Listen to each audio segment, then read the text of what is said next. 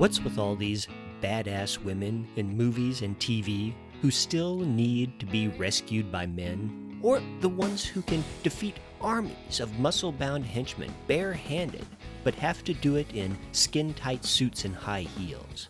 And what's up with those badass women who never wanted or needed a man until our suave hero sexed her up, and then she dies?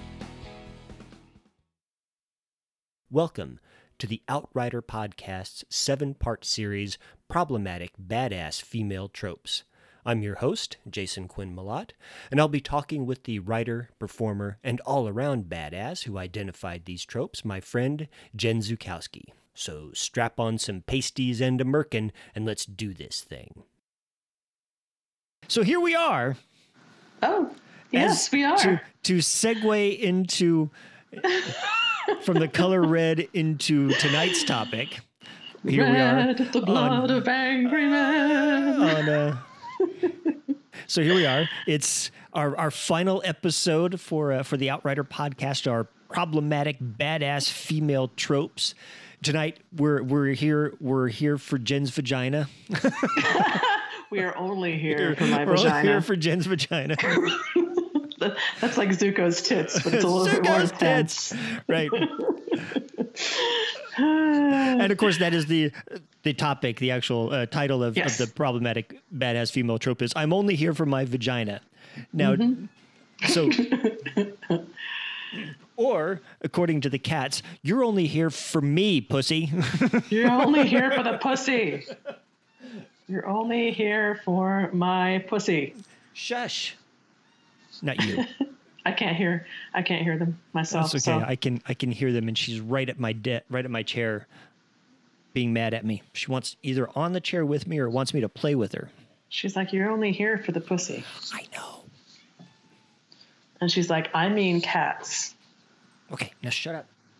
So. She's so cute, though. Aww. I know. They're both adorable. I came home today to. One of them or both of them had gotten into the cupboard where I keep all of my spare plastic grocery bags. And they were just scattered all over the apartment. Yep. Cats love those things, man. Oh, these little animals. So the basic thrust of the trope is you have a badass female character who is only here to establish the sexual prowess and dominance of your male hero. And once he conquers this badass woman with the power of his dong, and he's the only one who can. He's the only one who can. Mm-hmm. Because that's all the badass, potentially evil henchman ladies need is a good deep dicking. That's right. That's right. She was just waiting for the right man to come along and deep dick her in the right way. It's the Chasing Amy version of. It's the Chasing Amy. Yep. It's the badass, and the more badass she is, doesn't matter, because what that actually means is the more badass he is, because he's able to, get conquer in her badassness pants. with his dongus. That's right. That's succinct. Yeah, that's exactly right. Now, what about the sub-trope that's part of this trope? Oh, I used to be a lesbian thing? No, it's called Oops, I'm Not Gay After All, but yes. It has to do with that same thing of, right. Oh, she was just waiting for the right man to come along, or the only man that could possibly. Because the right superhero man, whether it's James Bond or whatever, it's the magic penis. The magic penis. Yeah, the magic penis. And we always want some kind of weird subtitle, right? Right. I think the magic penis. The magic penis. My vagina is only here for your magic penis. Yeah. We've gone from douche canoes to magic penises. It's been quite a journey. But yeah, so that's the basic idea, is that there's like any kind of sexual autonomy, any kind of sexual equality, any desires or prowess or promiscuity or anything like that the female character possesses doesn't actually matter. It means nothing. It's all about the male hero's sexual prowess. And the more the stronger, the more interesting, the more intelligent, the more badass the female is, that's the more cool and strong and all that stuff the male is for being able to dominate her, and he's the only one who can. Which is the oops, I'm not gay after all, which is where that comes in, which is like, oh, I've been saying that I'm gay this entire story, but no, now that you're here, I was just kidding. I am Sherlocked instead. Well, it's the basic assumption that yes, for in all things, a woman can be equal to a man, except she doesn't have a penis, and once she gets one, it's all over. Right. It's like she's not the one to be dominating. She's not the dominant one. She can't be. And that's why the subtrope is so insidious, is that, a lesbian in this kind of a story or scenario has no use for a male. She's not going to be dominated by him sexually. So, and so that's not allowed. So in these stories, what happens is she switches at the very end. And I use Pussy Galore and Goldfinger as my main example. But then I'm like, well, of course, that's from a book that was written in the 50s and a movie that was made in the 660. I happened to IMDb it. So I'm like, okay, well, then there was that Scandal in Belgravia episode of the BBC Sherlock series that did exactly that thing. Oh, right. Yeah. That was 2014? That wasn't too long ago. Yeah, there's this. Of course, you can complain about Stephen Moffat all you like, when lots of people do, but that's the whole thing. I mean, she even says it.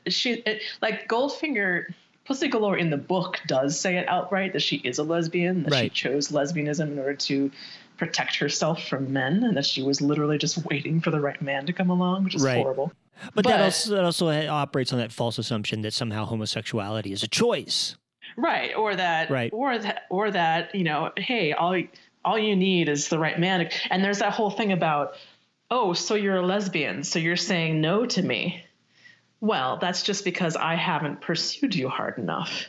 That's just because, if you're a real man, then you're going to pursue her and pursue her and pursue her and pursue her until the no turns into a yes. Yep. A male hero character in this case doesn't take no for an answer. And you look at this is not the female badass type trope, but you'll see this trope in a non-badass kind of way in rom-coms all the time. Oh yeah, Chasing Amy is the total rom-com version of this.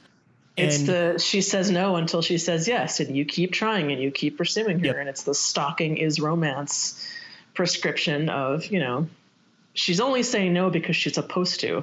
Right. It's the baby, it's cold outside syndrome. Oh, I'm a good girl, so I'm not supposed to tell you that I want sex. Right. I'm not supposed to be good at sex. I'm not supposed to have had it before. It's that kind of thing. It's like, so no, I really can't stay. That's that whole thing. It's like good girls never say they want it, even if they do. Right. And they're not supposed to want it. So you as a male are supposed to pursue the coy female, because if she says no, she really doesn't mean it. She's just playing hard to get. And the harder she is to get, the more triumphant the male will be when he gets her. Right. In the end. And bisexuality doesn't seem to exist in this trope. The possibility that there could... I kind of talk about that a little bit in the article, actually. I talk about it when I talk about the subtrope, the oops, I'm not gay after all. It's kind of not really a sub-trope, but it's kind of a branch of that, which is the I'm bi, but of course you're the one for me. And yes, you're allowed to watch me kiss a girl because that's your reward for being so persistent. Right. So, I mean, you see that in Dodgeball. You see that in comedies in particular. But so there is that. Bisexuality in that case just turns into this is just a really cool, titillating thing that's sexy for you as a male to watch. Right. It's not anything that has to do with a female's sexual autonomy, sexual desires. But it seems she's subservient to the male. It seems to me, though, that when you do get into that, I'm bi, but you're the guy for me, and you get to watch me kiss the girl as a reward. That does seem to me, and that's buried down in there. That's way down there. That seems to me that kind of the least bad of the versions, and that it does not necessarily deny her sexuality. Well, sure it does. It means that her sexuality is all about his desires and nothing to do with hers. Maybe. I mean, I guess it would depend. I guess it would depend on the context of the show or the story. Right. Because that's the thing, is that's something that I've heard about on the Savage Lovecast with, is you have sometimes that even in the gay community, when a bisexual person settles on a opposite sex life partner, they get kind of shunned by their solidly gay people. Oh, you really weren't that anyway. That happens both directions with bi people. Yeah. It's like, you just make a decision. Right. It's no. like if you're bi, then you can never make a decision, because if you do, you're going to be ostracized by somebody. Or it's like, if you're bi and you make a heterosexual monogamous choice, then that means you're always going to be cheating on that person. Right. Or if you make a same-sex choice, a homosexual choice, then same you're thing always is going to true. be cheating on someone. Yeah. And there's no. Which, speaking as a person who's a nerd and not very socially adept and a bi, I will tell you that it doesn't mean that you get to fuck twice the number of people. It means you get rejected by twice the number of people. It really isn't any easier. Yeah. To get laid. That's when you got to probably think about, investing the time and the energy and the emotional space into, something like having an open relationship or being poly. Right? I tried that. That did suck. Yeah. Too. Yeah. A lot of that depends. That also depends on the dynamic. I have some friends who are open and poly, and they work at it, and it works for them. Yeah. Me too. And it just depends on the people. It's mostly talk. Right. You got to spend a lot of time flapping your gums. And that's why it's really not my thing. I figure I could be in an open relationship where, the woman was allowed to do whatever. But me, it'd be like, Okay. Oh, right. I'm great. It's great in theory that I would, look, there's someone I can go do that. But I probably never would, because it's like, it's the same problem I'm having with the idea of a relationship right now. It's like, I'm talking to the shrink about it. Here, I'm telling this hard enough. I'm telling this on the podcast where everybody can hear it, but I'm talking to a shrink about this stuff. And it's like, do I even want to bother getting into a relationship right now? Because, oh my fucking God, every time I think about getting into a relationship, it's like, not that again. It's a lot of work. Do I have to tell that story about me? Do I have to explain this again? And a multiple person relationship is that much more. It's exponentially more work. Right. I will say, this is just my own experience. So listeners, please don't at me. But I don't think anybody listens, but that's okay. No one's going to at me. But having been poly for about 5 years, it works on paper. It's a nice idea in theory, right? Right. But in practice, it is so exhausting, and I was being constantly hurt. Yeah. And there's just, even with the ones that were air quotes going okay, it's just not. Monogamy is just, dare I say, easier? No, I mean, I'm in a monogamous relationship. It's not really easier. It's a different kind of hard, right? Okay. We're often in the weeds now about being poly. Right. Right. It doesn't really. To me, all relationships are hard, and I would be doing okay to manage one, and then to have to manage more than one. It's exponentially more difficult, is what it is. I will tell you that, having done it. For me, it would that be. I know it was for me too. And I think that has a lot to do with our personality, but. True. That's opposed true. To the open mind, because to the open mindedness of the thing. But anyway, that's, I don't know. Just was to wrap that back to the whole thing. Is that my interesting tangent. My thing was basically when you get down into that weeds, into the sub trope, mm-hmm. right? That one's the the least problematic of the problematic ones. I don't know. I think it's the same. It's the same idea. Which the idea is that the sexual autonomy of the female doesn't exist. It's all about the male's desire. Right. But like I said, I think all of them are. I think more than the other two, the higher versions of the trope, that one you have to really work hard to make that one seriously problematic. I mean, you have to be a really kind of a sexist twat to make that one problematic, because I think context in that one is context. The way the story is told will make that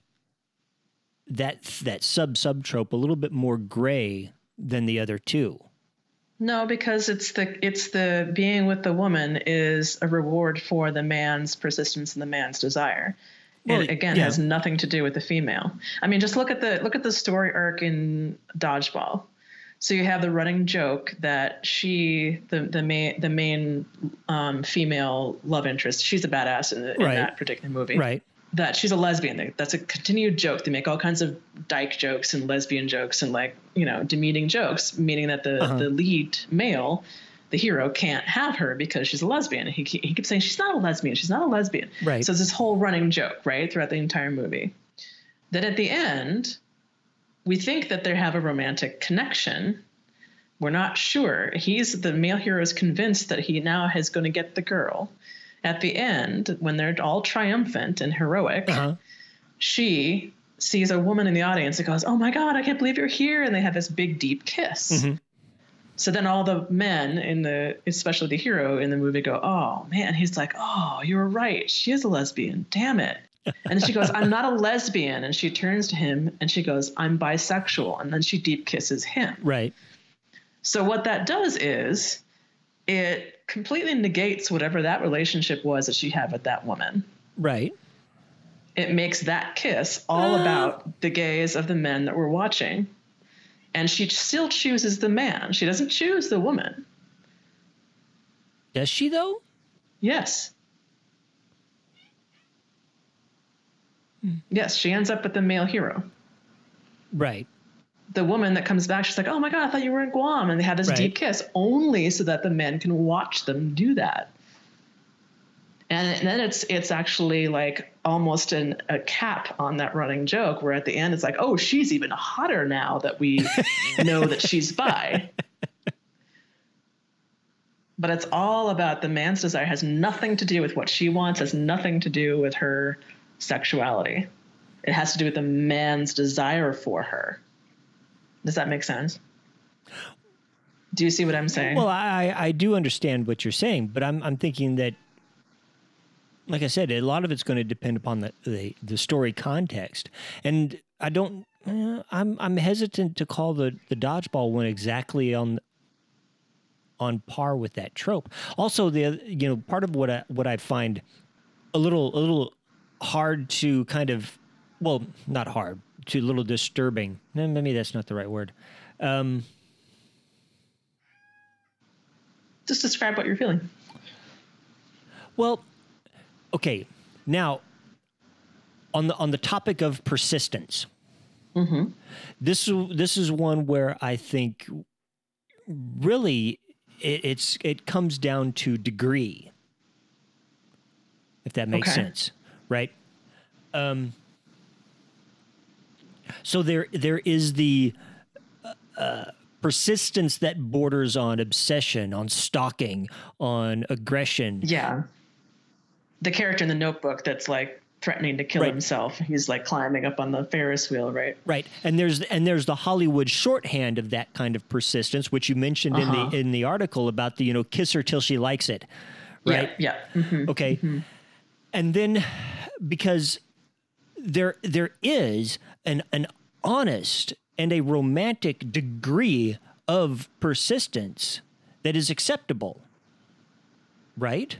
And there's also the other thing too, which is another problem, which is a branch of this, which is that a lot of times with these movies, especially with our rom-coms that we're talking about, we as the audience see more about the woman, the female character, and what she's going through right. than the male character does. Like, let's just take Say Anything, for example. Okay. I was watching a video about this just the other night. Now we know that she is being pressured by the main love interest. She's being pressured by her father to not go out with this guy. Right. But she wants to, though. Right. Now we know this, but that male character doesn't know that. Right. And so that end part where he has the ghetto blaster above his head, and it's in your eyes, and it's so like romantic. It's actually kind of, this is where we get into a problem, because then young men are going to go, oh, that's romantic. Right. Because they, as an audience member, see that the girl actually does want him. Right. Whereas that character has the character is just being fucking creepy. The character has no idea. All the character knows, right. All the character knows is that she's told him no.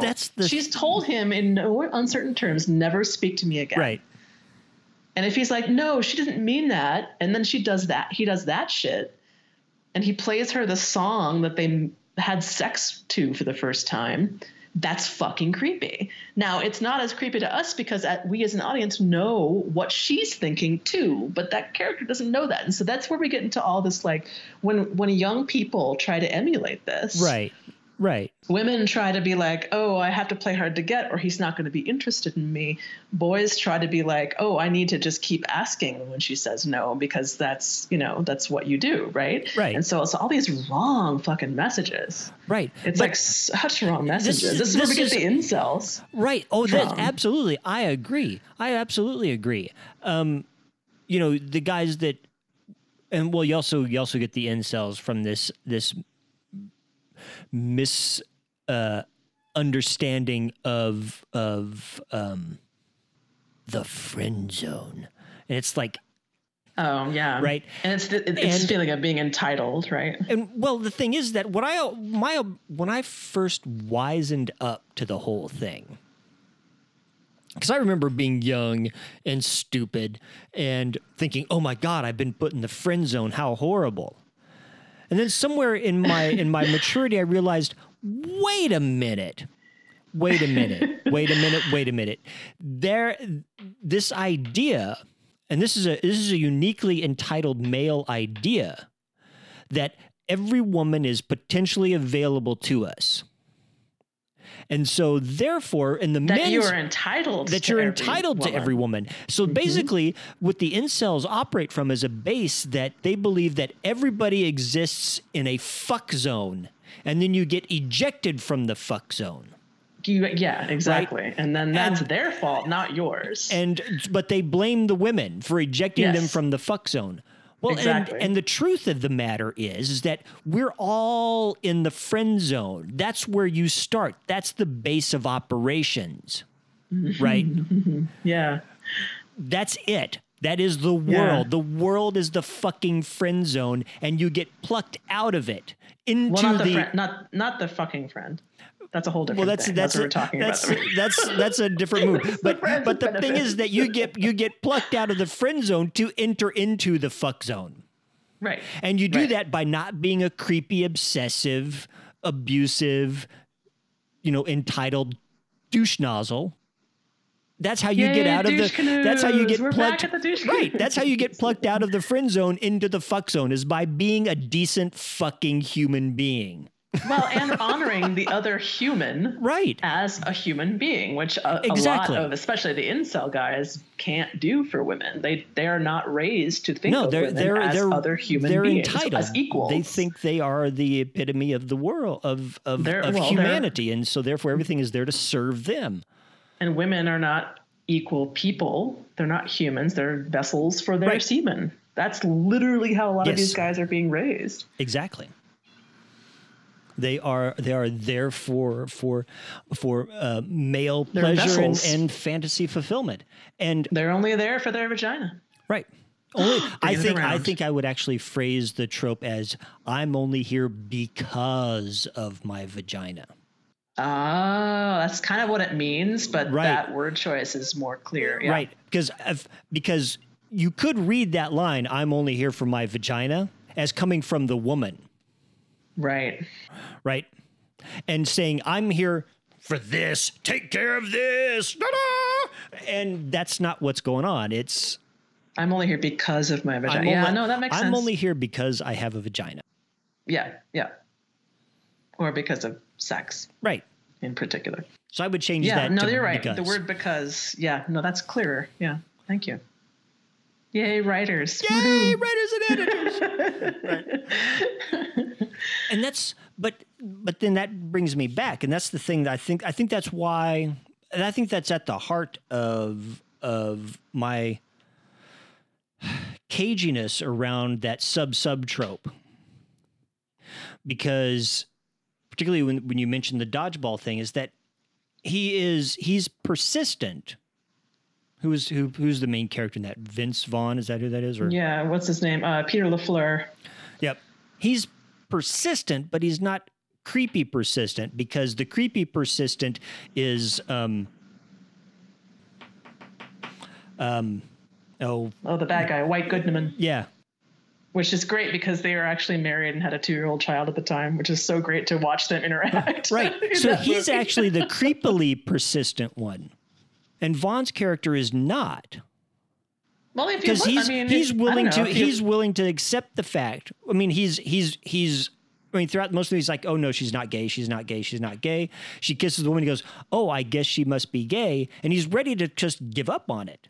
So he's not as entitled as you might think he seems to be, at least from my reading of it. You know, he's persistent because he likes her. When she kisses the girl, he's like, oh, I guess she is gay. Well, shit. Wah, wah. And then she kisses him and it's like, oh, and he, oh, right. You know, so I see where your argument goes with it, but also it's kind of, for me, it's that it's trying to navigate that line between, to find that acceptably persistent versus creepily persistent. Where is that border land? Yeah, and how does it? Because we as women still are being taught to say no when we don't mean it. So like, how do you even navigate that? Especially with the Me Too thing. Like how do you as a man then even know how to flirt? Right. And I think maybe this is kind of, and also there's a certain amount of that whole persistent thing has a certain amount of personal angle for me. Mm-hmm. Because I'm the kind of guy who can't take yes for an answer. And right? This is why you're in therapy. Yeah. Because, that's the thing. The creepy, persistent guy has been told, well, no means yes. Right. You just have to keep pushing. But you grew up amongst women. And yeah, I grew up amongst women, and no means no, and yes means no. Right. Because yes might mean no because I'm too scared or whatever. Or yes might mean maybe. Might actually mean no because she feels compelled to say yes, but she wants to say no. So right. Don't do anything. Yeah. Well, were we recording last time when you and I were talking about how we came out of age amongst the opposite gender? We may have. I don't know. Were we still it's hard recording? to tell. Usually we get. Anyway, it's kind of fascinating. Usually we get about to that hour mark and I wrap it up and then we talk for another 2 hours. So it's like. Because that's anyway, sometimes that's. That's why. Because we were talking about last time about how I came of age amongst men. Like I went through all the male coming of age like things, and then you were like, I did the exact opposite. I came of age among women. Right. Or and other, so this is why other guys in theater. Right. But I mean, my point is that's why you are saying you can't take yes for an answer because you grew up that way. You are so used to women being human beings, being your equals, and you are privy to all of the complicated shit that goes within what means yes and no and all that stuff. And all I ever hear is horror stories about guys, how horrible guys are, and I don't. That's been the whole thing since I was a kid. Am I the horrible monster that women say men are? Or am I constant question, not? Right? I don't feel like a monster, but I have a penis and I'm a guy, and all guys are monsters. And you're heterosexual.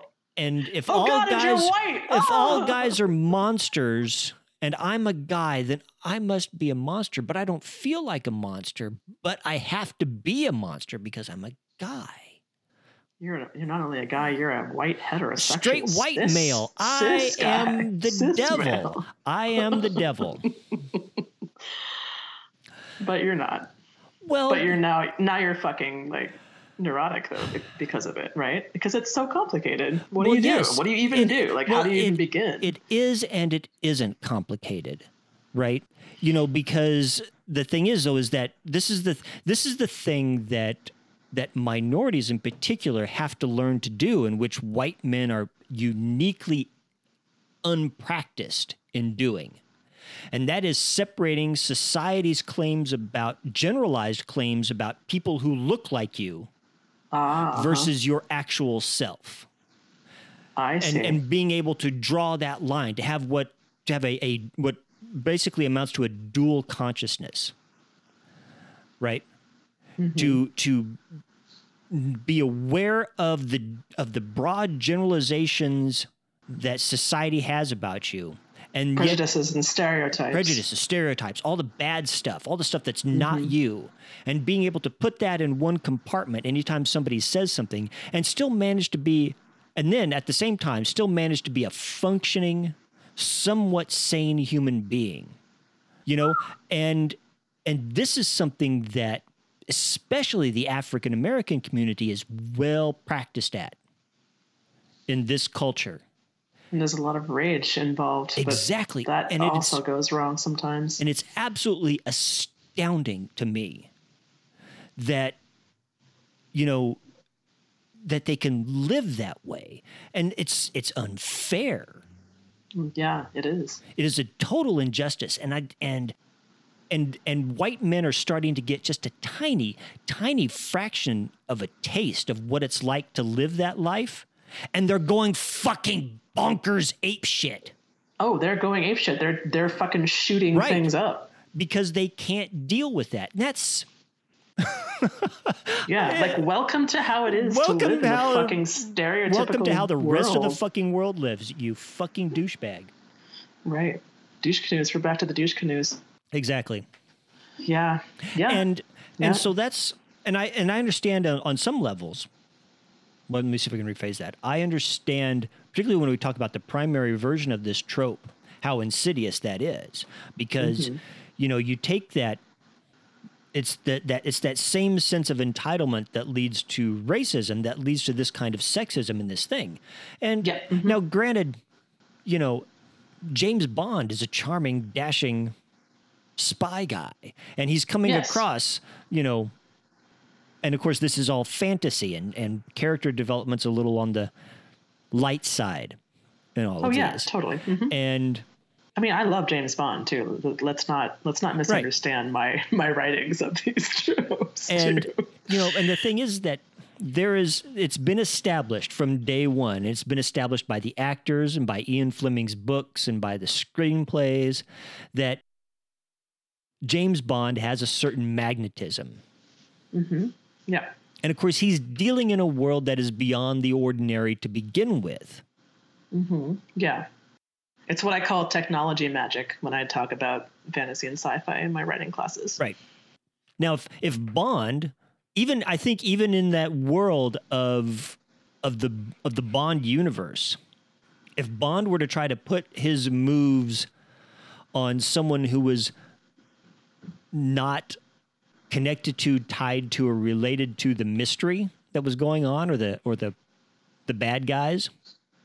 Let's say if it was a secretary other than Moneypenny, if he pulled any of the moves that he pulls on Moneypenny with another secretary in the same building, he would get slapped down quick. Oh no, that's Holly Goodnight. It happens with her. You know, and he does it with everybody. Yeah, he does it with everybody. And it's Holly Goodnight. She's another one. Yeah. And he never gets with Moneypenny. No, he never does. She knows how to play the game better than he does, I think. And you'd also think about the two times where he ends up with a woman who is his equal, as far as smarts, as far as savviness, as far as being sexually autonomous as far as being hot, smoking hot. Right. Aside from there's twice when it happens, as far as I can tell. Which 2 times? Vesper. Okay. In Casino Royale. Oh, in the Daniel Craig versions. Well, in the book too. Right. And I forget. Oh, I'm such a bad Bond fan. What the hell is her name? He actually ends up marrying her on Her Majesty's Secret Service. Oh, Tracy. I was just Tracy, watching this. Thank you. Tonight, actually. I was watching last night and tonight, trying to watch it. I fell asleep last night. So in this kind of thing where she's still a Bond girl, she's still only there for her vagina. Only there because of her vagina. Because of her vagina. That's much clearer. Yeah, thank you. What happens after the sex finally happens? Because she's so strong and she is so sexually autonomous and she is so hot and she is so all that stuff that Bond is. Once they finally bone, what happens to her? Well, the bad guys kill her. They die. Well, in Vesper's case, she kills herself. She did? Yep. Particularly in the book, but in the movie she does too. I'm trying to remember the movie. It's been a while since I've seen it. And in On Her Majesty's Secret Service, she does get killed. She gets shot by the bad guys. Right. But Vesper Lynd kills herself. Why? Why did she kill herself? Because if we're looking at this trope, it's because she ended up boning Bond, and then her occupation's gone. Yep. She's no longer necessary, so she dies. That's really why. It's kind of a fridging. She dies so that Bond It's totally a fridging, yeah. Can have the next motivation to go on and do his thing. Mm-hmm. Yep, same thing with the one he actually ends up marrying, which is pretty huge for Bond to get married to one woman. What? Has to be Diana Rigg, of course. Duh. Right? God, who else would it be? So do you think that's why the Living Daylights failed? Because the woman... Living Daylights failed for so very many reasons. But this was the one. This was the one where they were, aside from Russia with Love, they stuck Bond with one woman throughout the whole thing. I don't know about that, because it seems like the Bond girl always goes away before the next movie.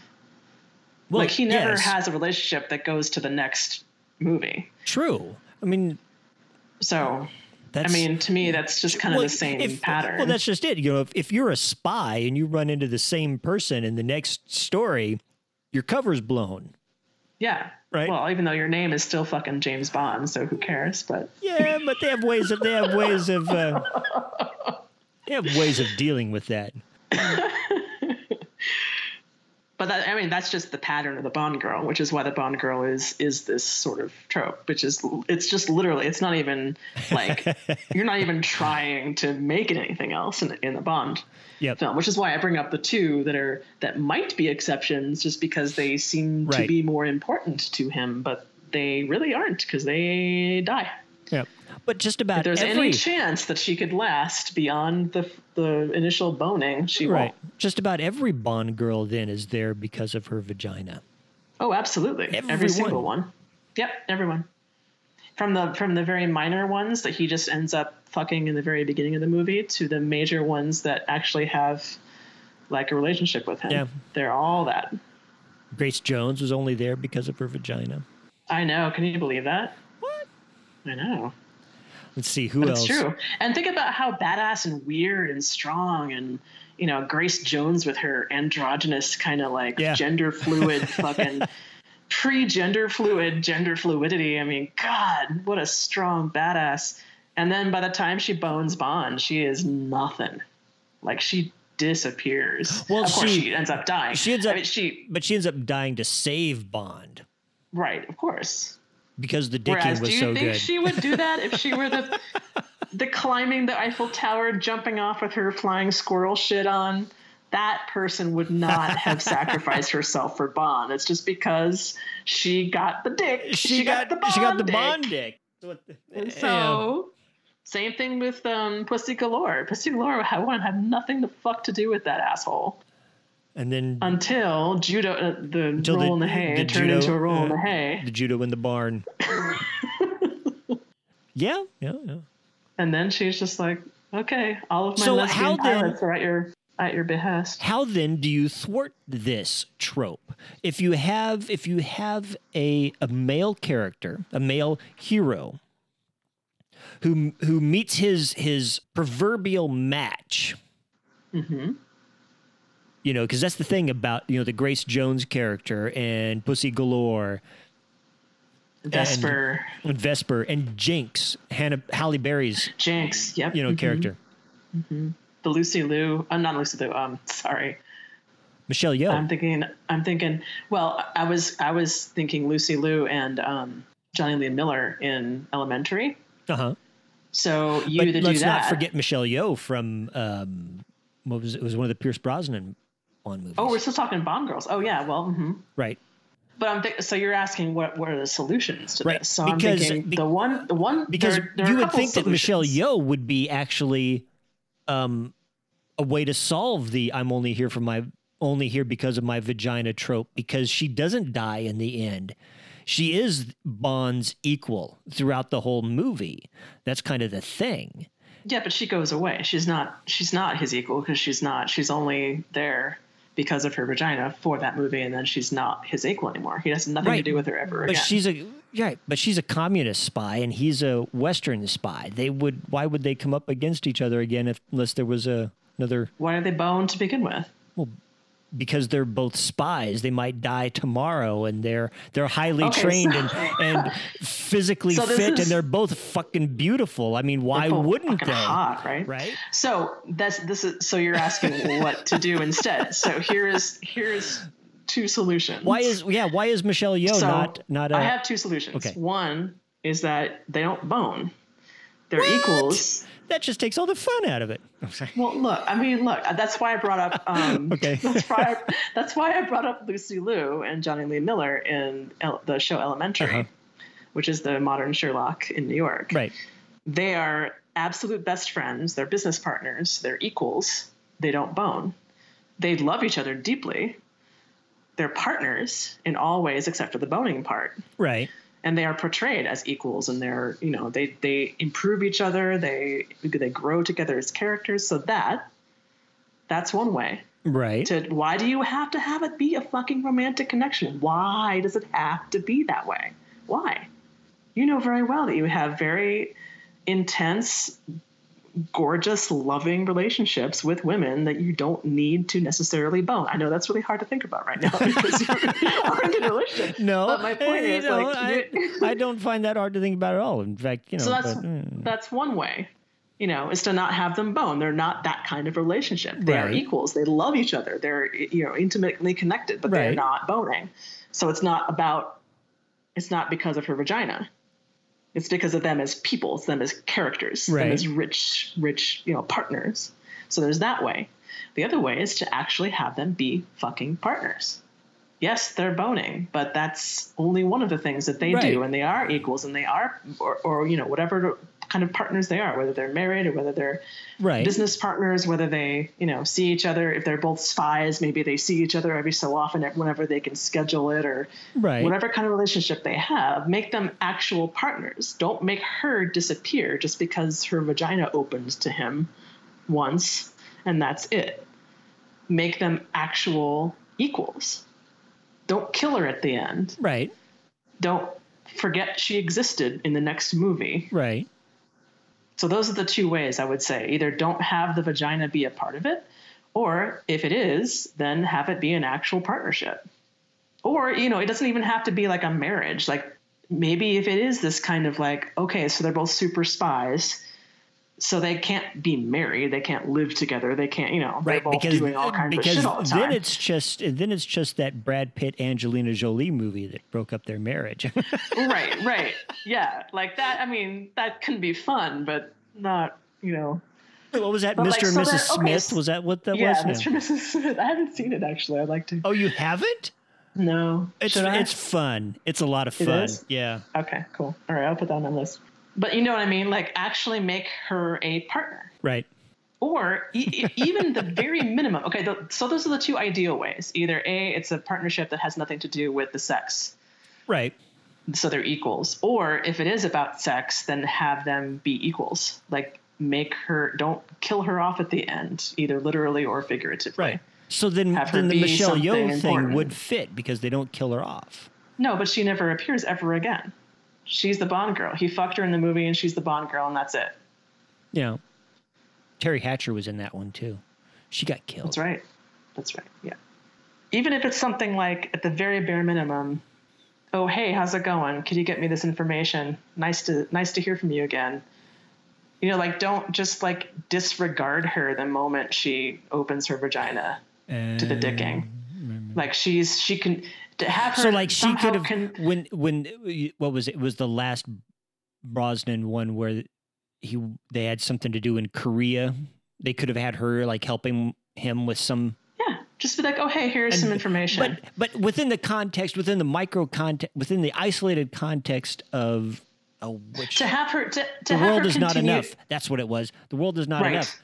In the isolated context of the world is not enough, you still have the problem. I mean, how can you avoid the trope within the confines of a single movie and still have these two characters who do not have the capacity for an extended relationship?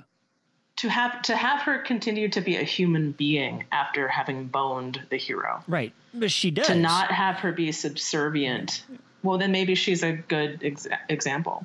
I don't remember her as clearly. Because they get down twice at least, I think. Yeah, to make that okay would be to either have her be a partner of some kind, or if that's not possible, then to at least continue to have her be a human being. Right. And to not have her be subservient in all power to him the moment they bone. Because what often happens, even if those movies are, okay about like keeping her alive and shit, it's still her power ends up going away the moment she bones the hero. She suddenly doesn't have the autonomy. She doesn't have the ins. She doesn't have the information. She doesn't have the power anymore. Mm-hmm. She ends up being like kind of a sidekick to the hero after she fucks him. Right. So just to have her continue to be the person she was before she fucked the hero. Does that am I being clear about that? Yep. That would be the way to make it better. I think in that case, the world is not enough avoids the trope. Okay. She doesn't lose all of her power. She doesn't become a minion of Bond's after fucking him. Mm-mm. Okay. No, they got to take down Jonathan Pryce's whole media empire.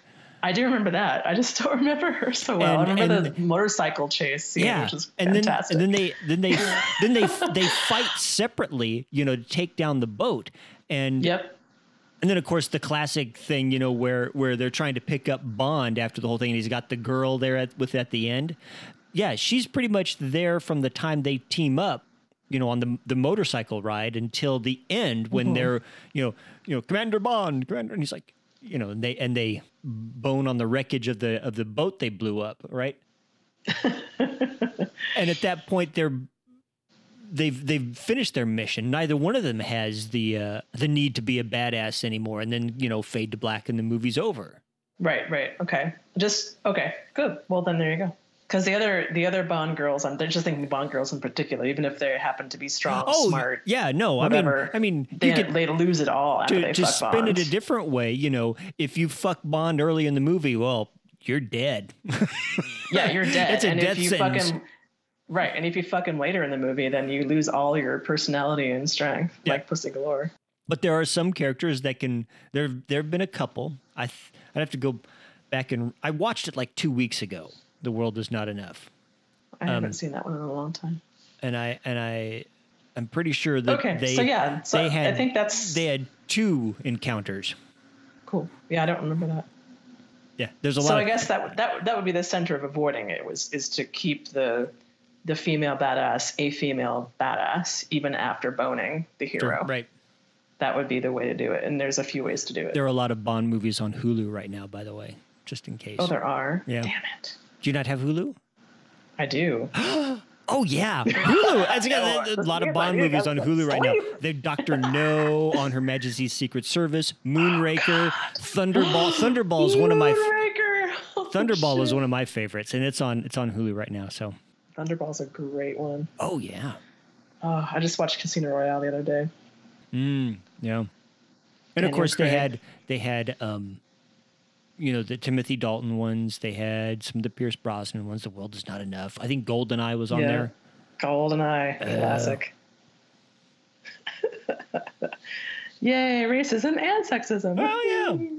Yeah, no, I just watched. I recently watched. It was the second Timothy Dalton Bond movie where the drug kingpin kills his Felix, the CIA agent, kills Felix's brand new wife, and feeds Felix to the shark, and he loses a leg.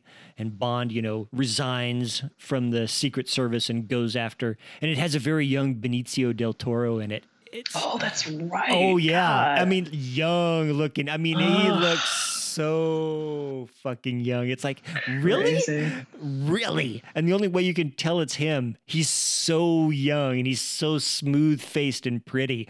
Oh my goodness. The only way you can tell it's him is there's this little inflection to his voice. You're like going, Benicio? Really? Usual suspect. Oh man, yeah. So yeah, I was watching that one.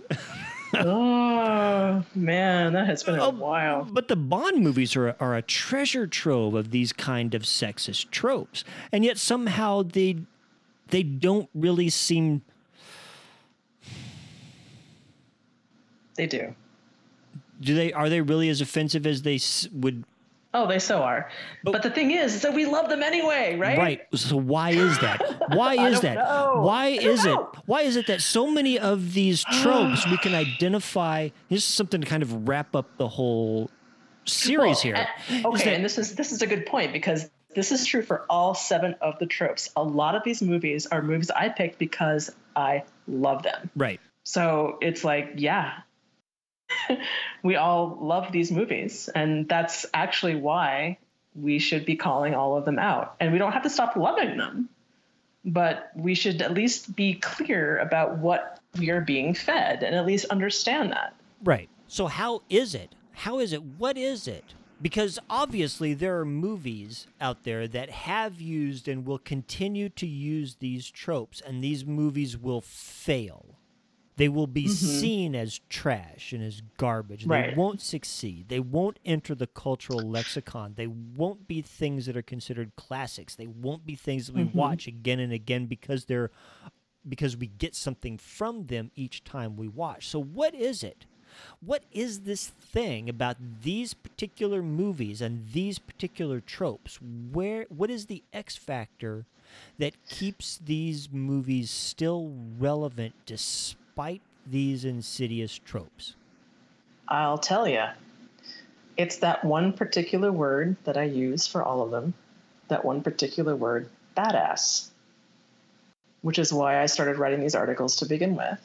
Because you'll have tropes of all kinds. Like I said, the sort of non-badass versions. You have damsels in distress. You'll have Mary Sue. You'll have fridging. You'll have all kinds of stuff that, like you said, are very obvious and won't last and will seem dated later and aren't relevant and people won't love.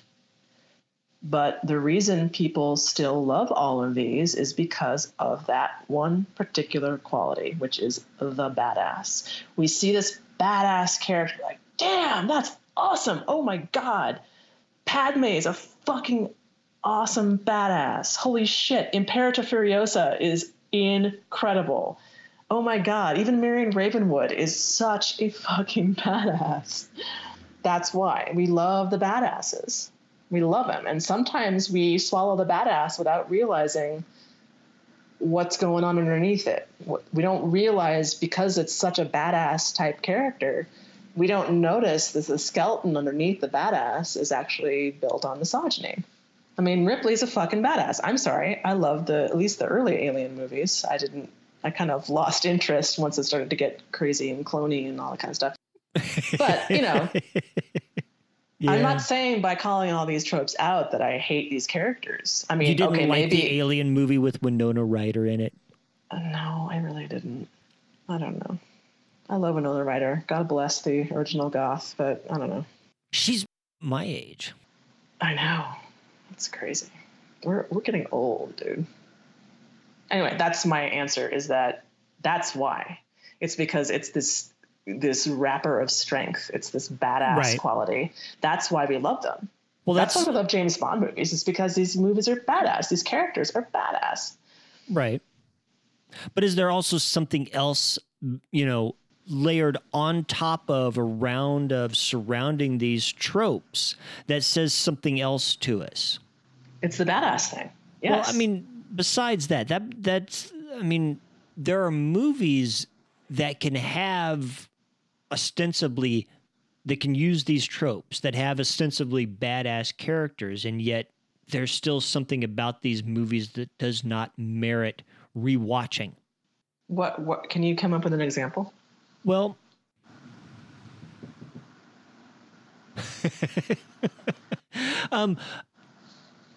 well, no, because I haven't rewatched these damn movies, but I know they're out there because I know I've seen a ton of movies that attempt to employ badass characters. I mean, I would say that's kind of the core of it. And some movies are better than others, and some books are better than others. Some movies and some books are better than others, even though they use these tropes. There's something else going on. There's a thing that is.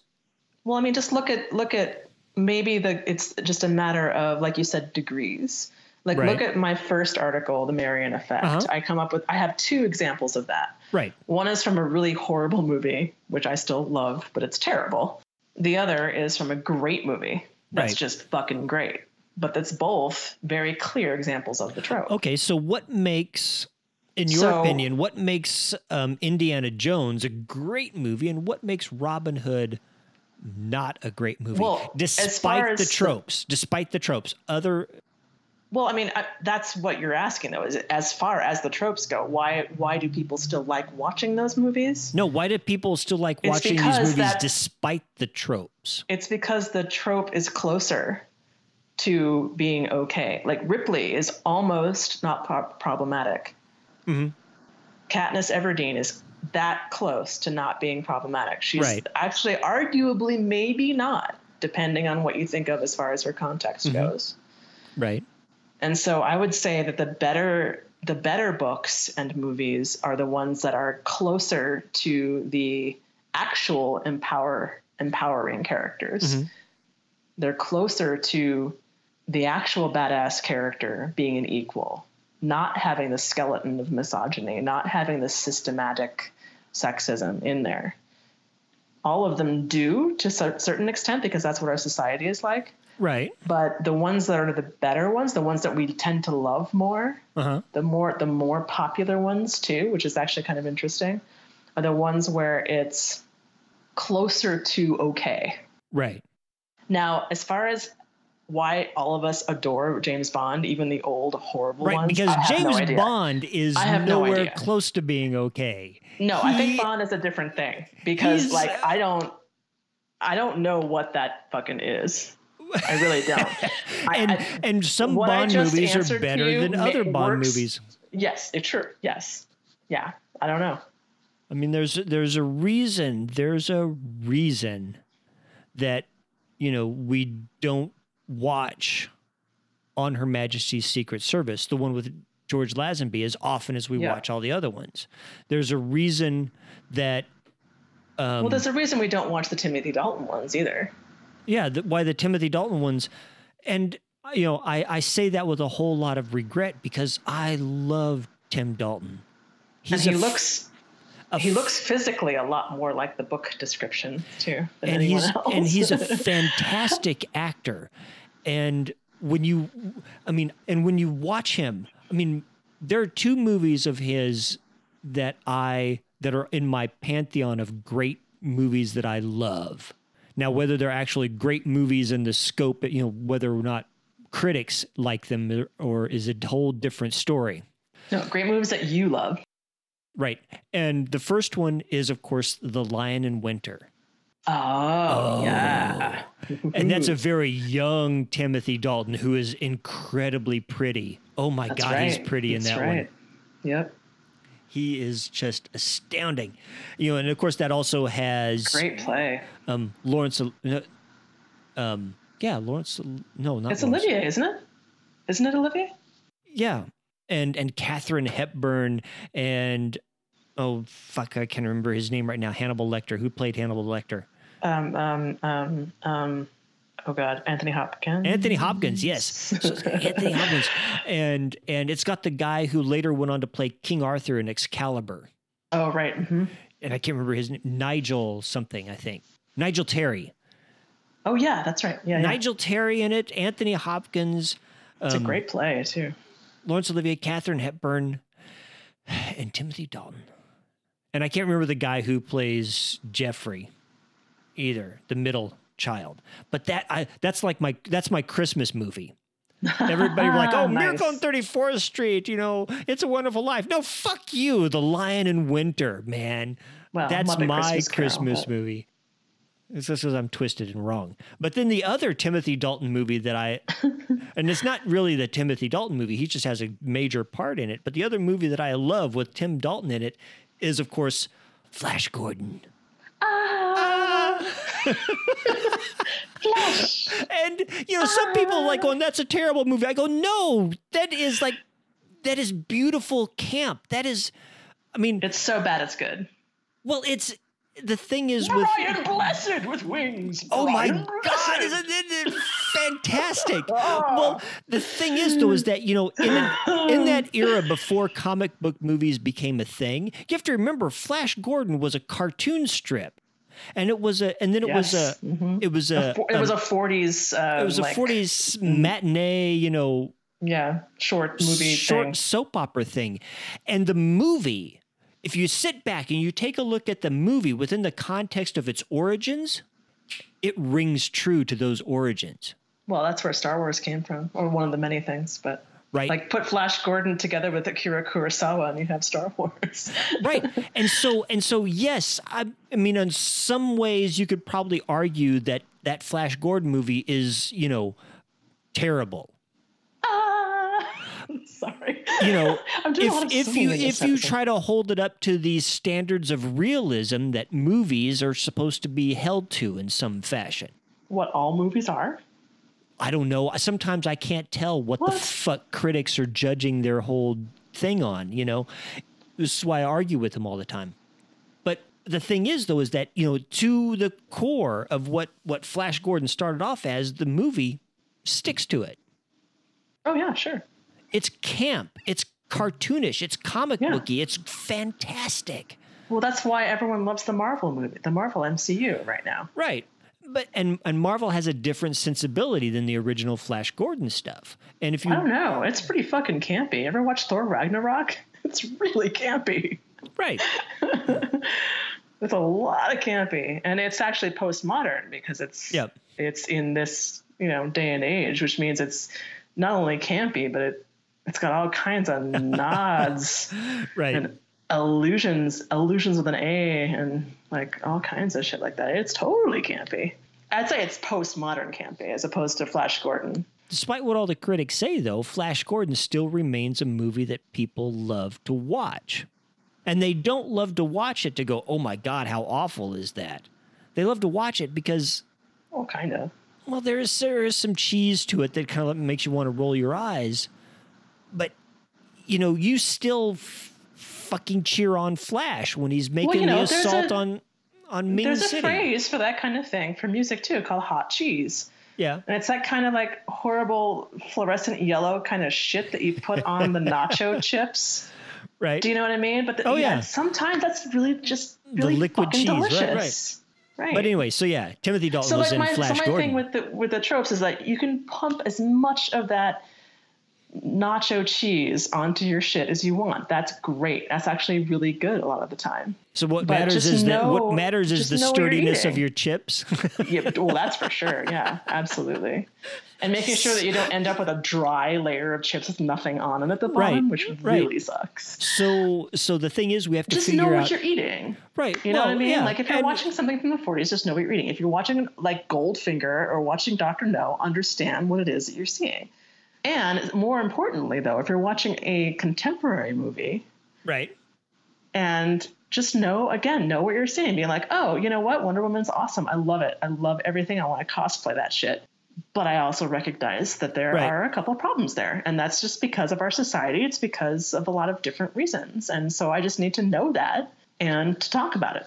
And the more we talk about it, the more it's going to get better and better. And we'll get more and more characters that come closer and closer and closer to not being problematic at all. And maybe we'll get some characters that aren't at all problematic. And wouldn't that be amazing? Well, seems like that would be boring.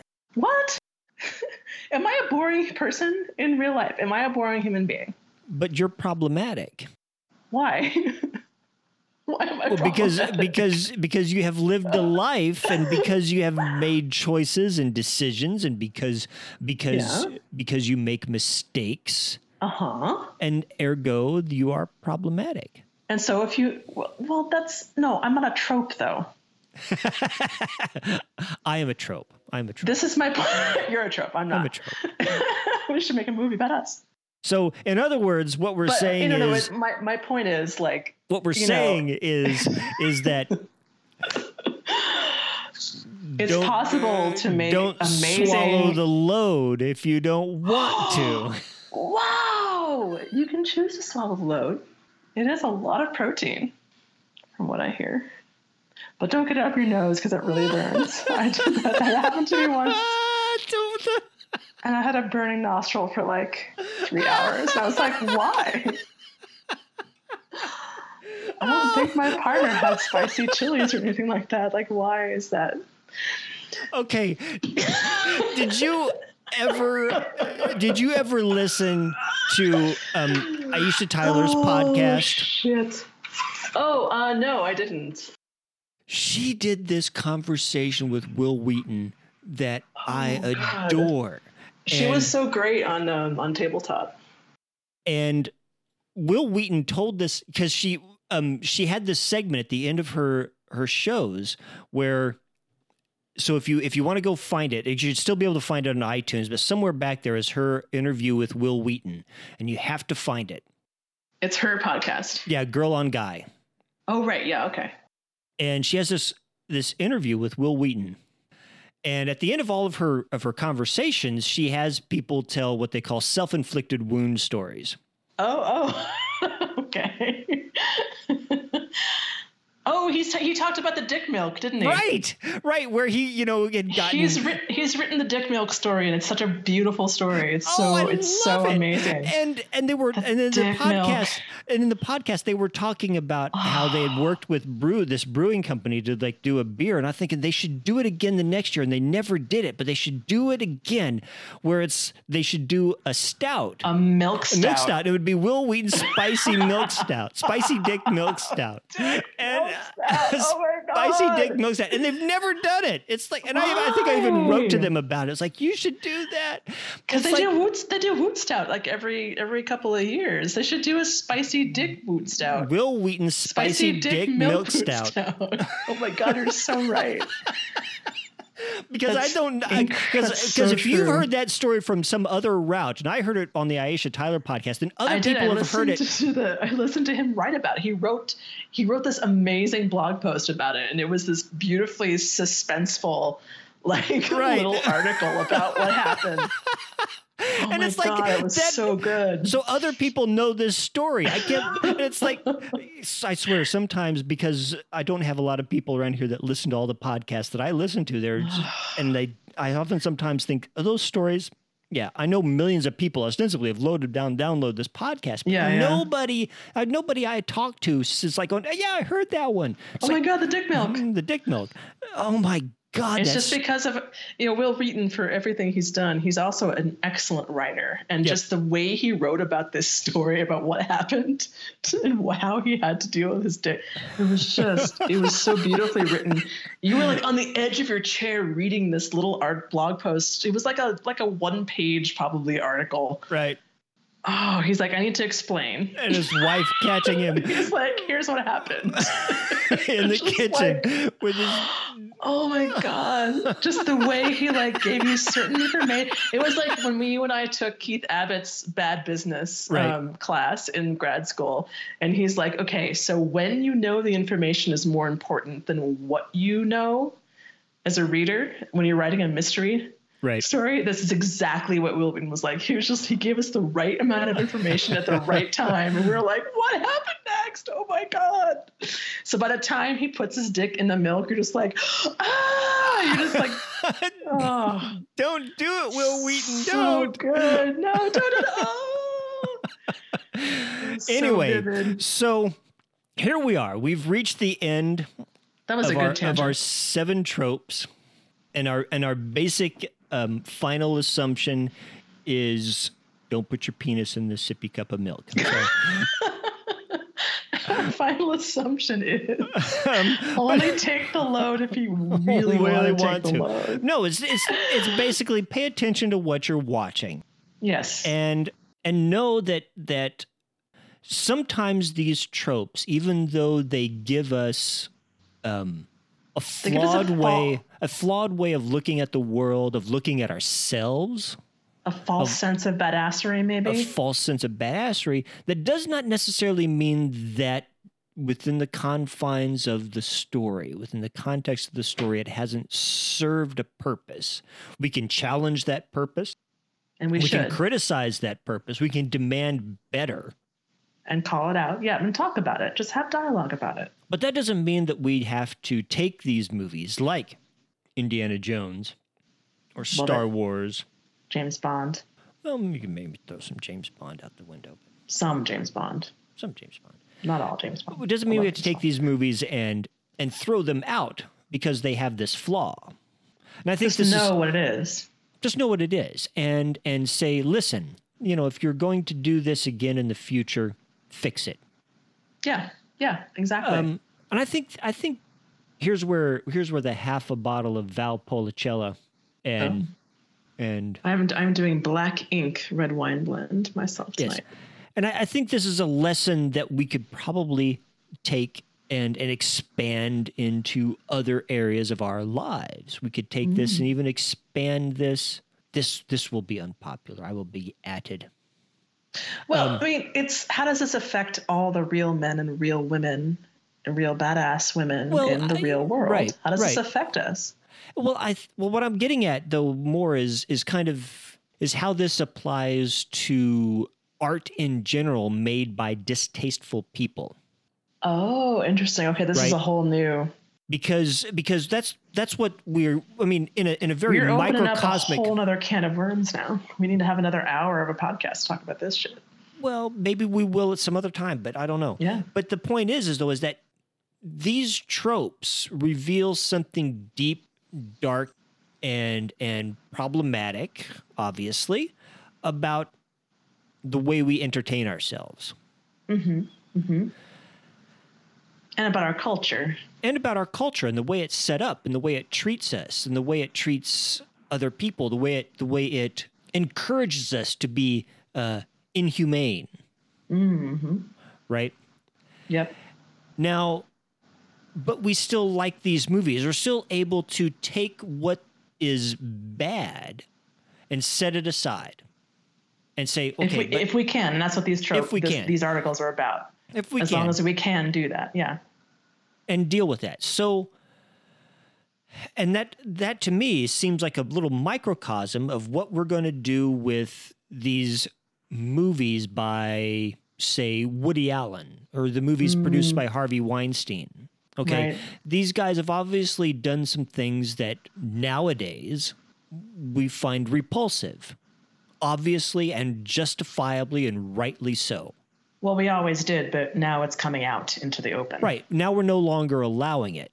But then does that invalidate the art? Well, I mean, look at how many people still love Alice in Wonderland and Through the Looking Glass as classics of literature. And we have to, I guess that the thing is, those, that what that says to me is that we have to take, some people have these problems and they're able to take that problem and channel it into something creative, and that creative thing allows them to express that dilemma in a way that reveals something true about humanity. Right? Yes. So Lewis Carroll, then in their lives, then if they hurt other people, though, then that's something to think about, though. And then, so in this day and age, that's the question of, do we still watch Woody Allen movies, or is that enabling him, or like it's a big question. Right. And so what then do we attempt to learn? How do we learn? Mm-hmm. Right. So moving forward, how do we move forward from it, and how do we make it better? It's great to say, oh, Woody Allen was an asshole, possible kid toucher, chauvinistic, rapey, whatever you want to call it. So yes, I do not want to support his art going forward. But, does that mean I never want to watch Annie Hall again? Does that mean I never want to see Shadows and Fog? Annie Hall was immensely important to me for one reason or another. Does his bad behavior invalidate what he was able to say with Annie Hall? That's a question. Right. Shadows and Fog was it for me. That's the Woody Allen movie for me. That same thing applies to these tropes. Does this trope invalidate the whole of what that movie does for me? Yes, we can demand better, but we cannot rationally demand better if we treat the transgression as a black and white, love it or leave it type of transgression. Oh, exactly. No, exactly. You're absolutely right about that. Right? I totally agree with that. Mm-hmm.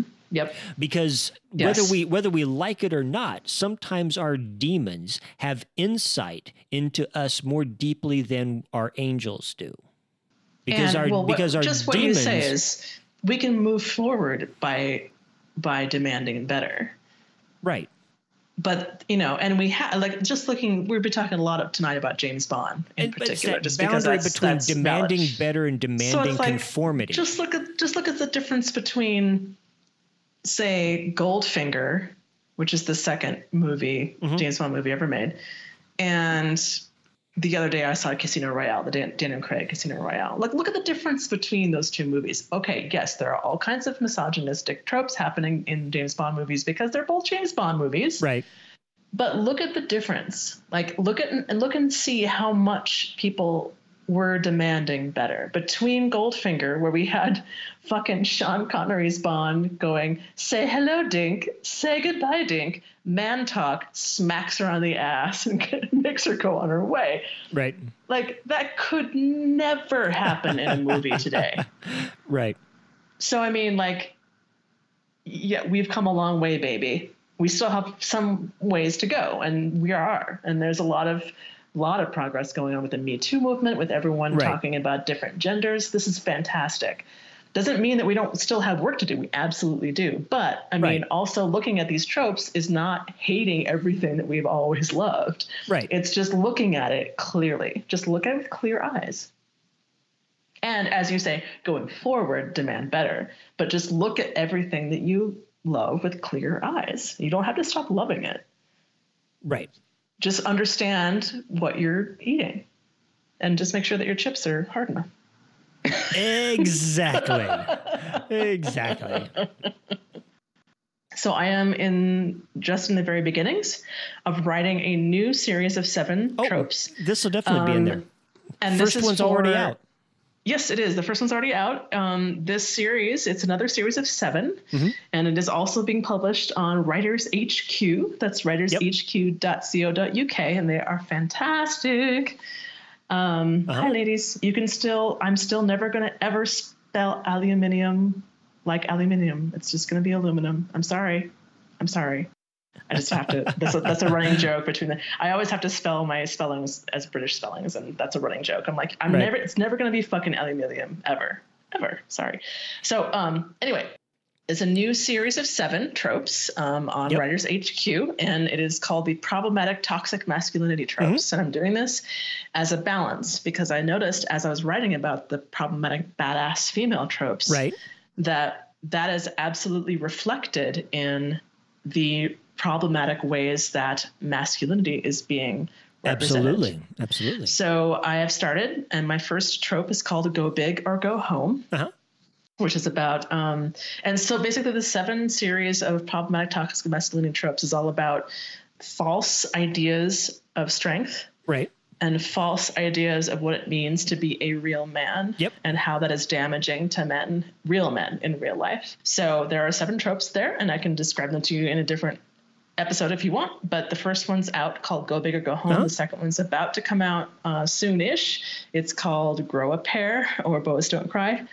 And then there will be another 5 after that. So look for those. By the time this series is released, I'm sure there will be several of the essays will be released, and the link in the show notes will take you to the index page that has all of these essays. So you can start with the very first one, The Marian Effect, and read all the way up to whichever toxic masculinity trope is available when you listen. At that point. So. And then maybe we'll do another podcast series of the masculinity ones. That's what we're planning on. So yay. Go check out the essays on writershq.com and come back and listen to us perhaps in the fall or the winter when we do the next series, because, that's just the way we roll. It is. It's writershq.co.uk. Links in the show notes because I'm drinking wine. And I am too. Say goodbye, everybody. Goodbye, everybody. The Outrider podcast is recorded by me, Jason Quinn Malott, and cleaned up by my badass producer, Heather Ann Eden. The songs Choose and Adventure and Break and Mend used in this series are by Wichita-based band Cartwheel off their new EP, Best Days, and are used by permission of the copyright holder, Kristen Chapman. You can get Cartwheel's EP on Apple Music and Spotify, so visit them at www.cartwheel.band.